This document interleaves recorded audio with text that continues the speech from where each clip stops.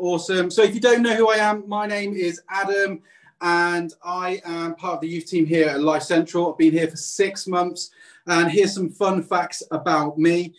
Firstly, I love spaghetti bolognese. Secondly, I support Liverpool FC. And thirdly, I'm a prolific gym membership person. What that means is I like to get a gym membership and go for a few weeks, but I don't actually go to the gym. But the thing about me and gyms is I'm ultra competitive. I'm not exactly an exercise guru. I don't care about any of that, but I love competing with people. And what I do is I go to the gym often and I'll find the oldest, weakest person and I'll try and compete with them. So often I'll go to the gym, I'll find the 72-year-old granny, I'll go, you and me, we are in a race. Now they don't know that, but that's exactly what's going on there. And what happens is I'll get on the treadmill and I'll be running next to them. And if they're running at level 7.2, I'm running at 7.3.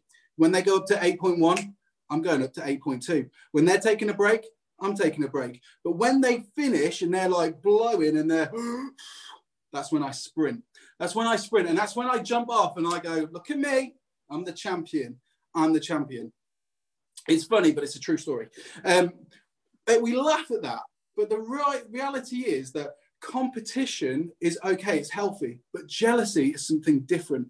And competition can quickly come into jealousy. And I want to talk tonight a bit about jealousy. And a few years ago, I got jealous at one of my closest friends, and it really affected our friendship to the point of we fell out for a long time. Now, the background of the story is we were both doing similar jobs, but he seemed to be getting more opportunity than me. He seemed to be getting an easier way than me. And I was getting frustrated. I was getting angry. And actually, what ended up happening was he became the focus of my annoyance and my focus of everything. So every conversation was about this person. Everything I did, I was trying to bring him down. But the reality is he'd never actually done anything to harm me or upset me. He was a really nice person. And like I said, we were friends. He wasn't actually my enemy, but he quickly became like an enemy to me. And one day it all blew up and I got dragged into the office and we had to have this big conversation.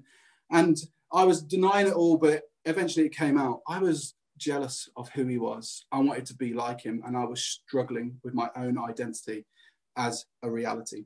You know, it's funny, isn't it? Jealousy can sometimes lead us to do slightly silly things. It can lead us to be slightly agitated at people. It can sometimes lead us to straight up disliking people.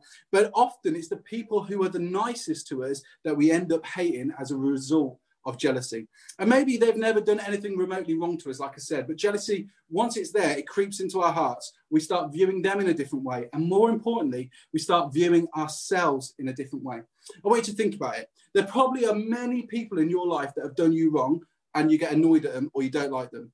And, you know, that would be really justified. Maybe they've been mean to you, hit you, said things to you. And, you know, that can kind of be justified. But then sometimes there's these people that you dislike that have never done anything to harm you at all. And there's only reasonable explanation is you don't like them because you're jealous of them. And you're going to sit there and go, no, that's not me. But the reality is there is probably someone that's better looking than you, someone who's got a nicer car than your parents, someone who gets better grades than you, someone who's got a better position on the football team than you, someone who gets more attention than you, the house they live in, the money they have, the clothes they wear, the opportunities they get. There's always something that we get jealous of. It might even be something deeper. It might be like the fact that their family seems perfect and unbroken. It might be that their parents show up to everything that they do and support them. It might be that they never get poorly and they're always healthy, whereas you always get sick. It might be that they can speak up in public without getting nervous and you can't even say a word in class. Whatever it is, there's probably something that we're always going to be jealous of somebody else for. Whether your jealousy is over something small or runs deep, here's what I know to be true about jealousy. Jealousy changes the way that you see others. And more importantly, like I said, it changes the way that you see yourself. And that is the most important thing that I think I can say at this moment in time. When you see things that other people have and you don't, but wish you did, jealousy can lead you to feel unhappy about your life. Even if you were totally happy with your life before, jealousy can make you feel insecure, bring you to anxiety, and it actually makes you question about yourself. You start looking at them and it makes you feel worse about you. And that's when anger enters in. And I can almost guarantee you, always, anger follows jealousy. You see, that person becomes the source of your unhappy feelings and eventually the target of your anger.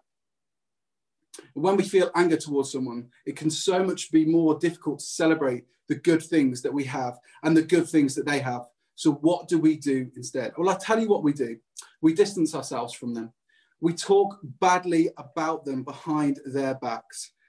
We secretly make lists in our head of everything wrong with them, and we don't like them. And we act like we don't like them. And we often, I say it, you walk around with a poo face. That's what I say to my kids. My boys are twins.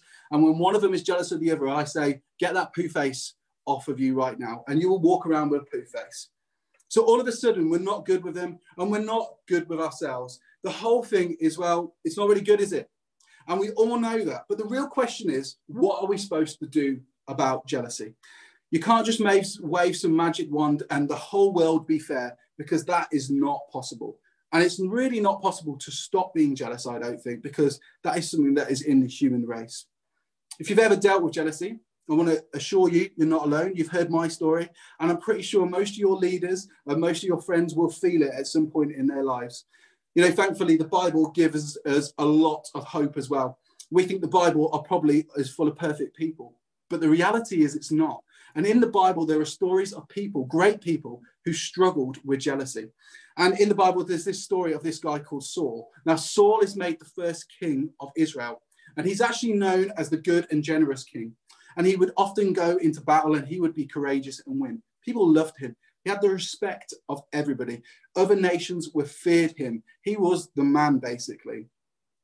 But one day, there was this battle that the Israelites faced. I'm going to set it up for you. There was two hills, and in the middle was this valley. So on one hill was the goodies, the Israelites, and on the other hill was the baddies, the Philistines. And in the middle was this valley where they would meet. Now, the Philistines, they're the baddies. And we always know that in a good story, the baddies have some sort of secret weapon. And it was no different. The Philistines had this guy called Goliath. You may have heard of him. He was a giant, and I mean a literal giant. He was over 7 foot tall. He was as wide as a bus, and he was as hench as anything. And actually, all Goliath had to do was come out and cry and shout a few things at these guys, like, I'm going to smash you up. I'm going to eat you for my tea. I'm going to do all this stuff. And the Bible tells us that the Israelites were so frightened of him that they would run away. Now, there's this guy called David. You may have heard of him. He became king one day. But David, before he was king, he was just a shepherd boy. And he was used to fighting like lions and bears in the wild as a shepherd to protect his sheep. And one day he heard about Goliath because he was coming down to the battle line to give his brother some cheese sandwiches. He heard about this giant and he decided, do you know what? I'm going to do it. It's a pretty ballsy move. But he went to the king and said, I'm going to fight Goliath. The king was like, don't be stupid. You're too young. Goliath's been a fighting man all his life. Anyway, long story short, Dave talks him into it. Dave gets on the battle line, can't wear any armor because he's too small and too weeny, but he does take with him a slingshot and he picks 3 pebbles. And the Bible tells us that David starts swinging his slingshot and he flicks this stone up at Goliath and he hits him in the head. And the Bible says this in 1 Samuel 17:48 to 50. It says, so David triumphed over the Philistine with a sling and a stone, without a sword, and struck down the Philistine and killed him. That's amazing. And as you can imagine, David became this instant hero to the Israelite people. But you know, his story didn't end there, because King Saul promoted David because of his courage and because David delivered. He was known as the postman because every time he delivered. And the Bible says this, that whatever mission Saul sent him on, David was so successful that Saul gave him a high rank in the army. This pleased all the troops and Saul's officers as well. In fact, David went on to have such great success that people would throw parties about him. And again, in the Bible, later on in that chapter, it says this, as they danced and they sang these songs about David. Saul has slain his thousands and David his tens of thousands. David had become a legend. You see, the people danced and they loved him. And this made Saul really angry. It quite literally made him fuming. Saul was really angry. He said this. He said, they've credited David with tens of thousands, he thought. But me, only with thousands? What more can he get but the kingdom? he was raging, wasn't he? Come on. And as the people continued to praise David for his heroic efforts, that's when Saul's jealousy really set in. He says that from that moment on, Saul kept a close eye on David. You see, David had all these songs sung about him, and then all Saul was suddenly bothered about was David. Saul was constantly now looking at David. Saul could have been happy for David. He could have applauded him. He could have gone along with the people and celebrated the fact that David had helped his nation. But instead, Saul felt threatened by David and his rise to fame and power. In fact, he even plotted to kill David, and he spent the large majority of his later life hunting him down, chasing him, and looking to kill him, which is kind of crazy because he was the one who recognized David's skills in the beginning. He promoted him to this leadership position in the first place. So what changed? Well, you know, the author of the Proverbs gives us some great insight to this about how jealousy can lead to destruction. The author writes this: a heart at peace gives life to the body, but envy rots the bones. A heart at peace gives life to the body, but envy rots the bones. You know, I know that's true because I've experienced that myself. You see, if we're not careful, we can find ourselves in the same position as King Saul. We'll discover how jealousy of a friend can rot, destroy, and ruin us. It can destroy that friendship. It can cause us to doubt our talents, our achievements, and our successes.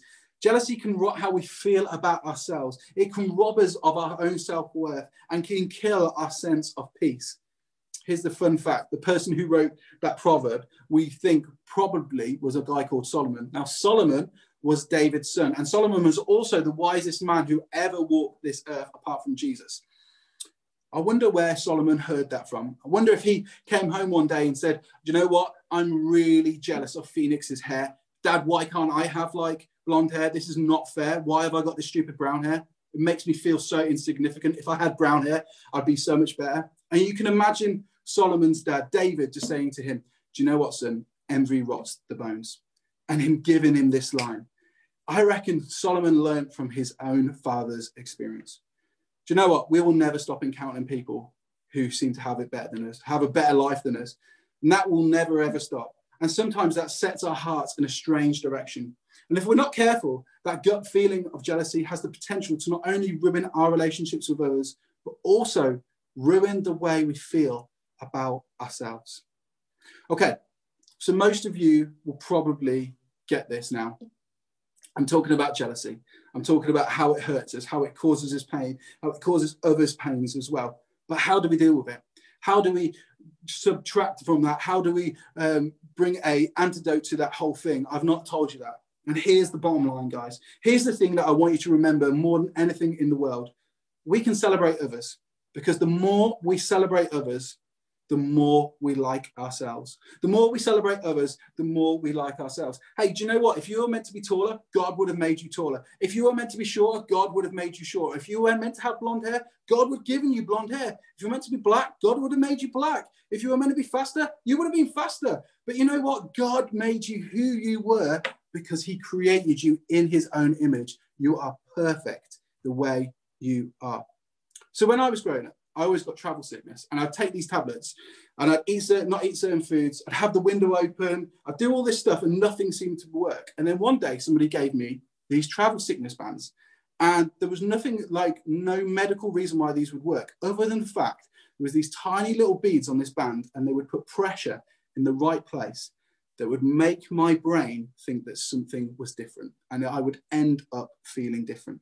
Celebrating others works in the same way. It shouldn't work that way, but it does. But when you do it, you can trick your brain into feeling less jealousy and more love and more compassion for others.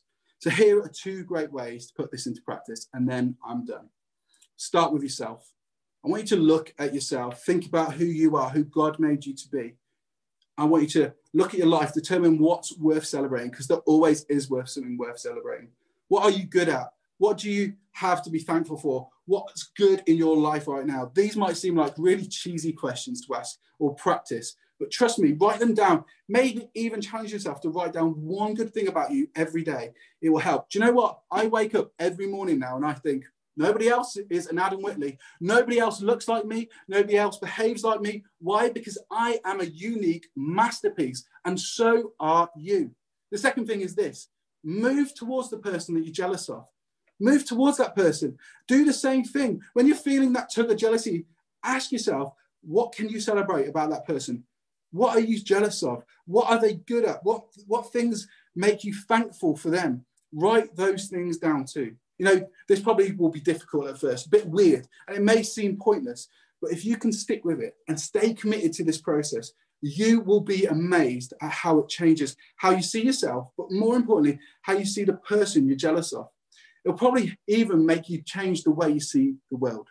I want you to think about maybe spending time praying or asking God or asking your friends to help you in changing your heart towards other people as well. So before we go into cruise, I want to remind you that God isn't mad. He doesn't get mad at us for feeling jealousy, but he understands that we all come wired with a tendency towards jealousy. He also knows how much it can hurt us and hurt our relationships, which is why he kind of wants us to get rid of that. He wants to help us with that. I want you to know jealousy will rot your relationships. It will rot your peace. But more importantly, it will rot you. But the more you celebrate others, the more you like yourself. That is the bottom line. The more you celebrate others, the more you like yourselves. Guys, write that down, tweet it, put it all over your bedroom. The more I celebrate my friends, the more I'm going to like myself. So who do you need to celebrate? Maybe in this time when we go back to our cruise, we're going to think of one person we need to celebrate. Maybe you're not able to talk about them by name in our crew, but you can at least start thinking about them. Maybe your crew can help you, give you some ideas about how you can celebrate that person and also celebrate yourself. So I want to challenge you this. What is one thing you can do this week to celebrate them? Thanks for listening, guys. And I hope you have a really great time in your crew tonight.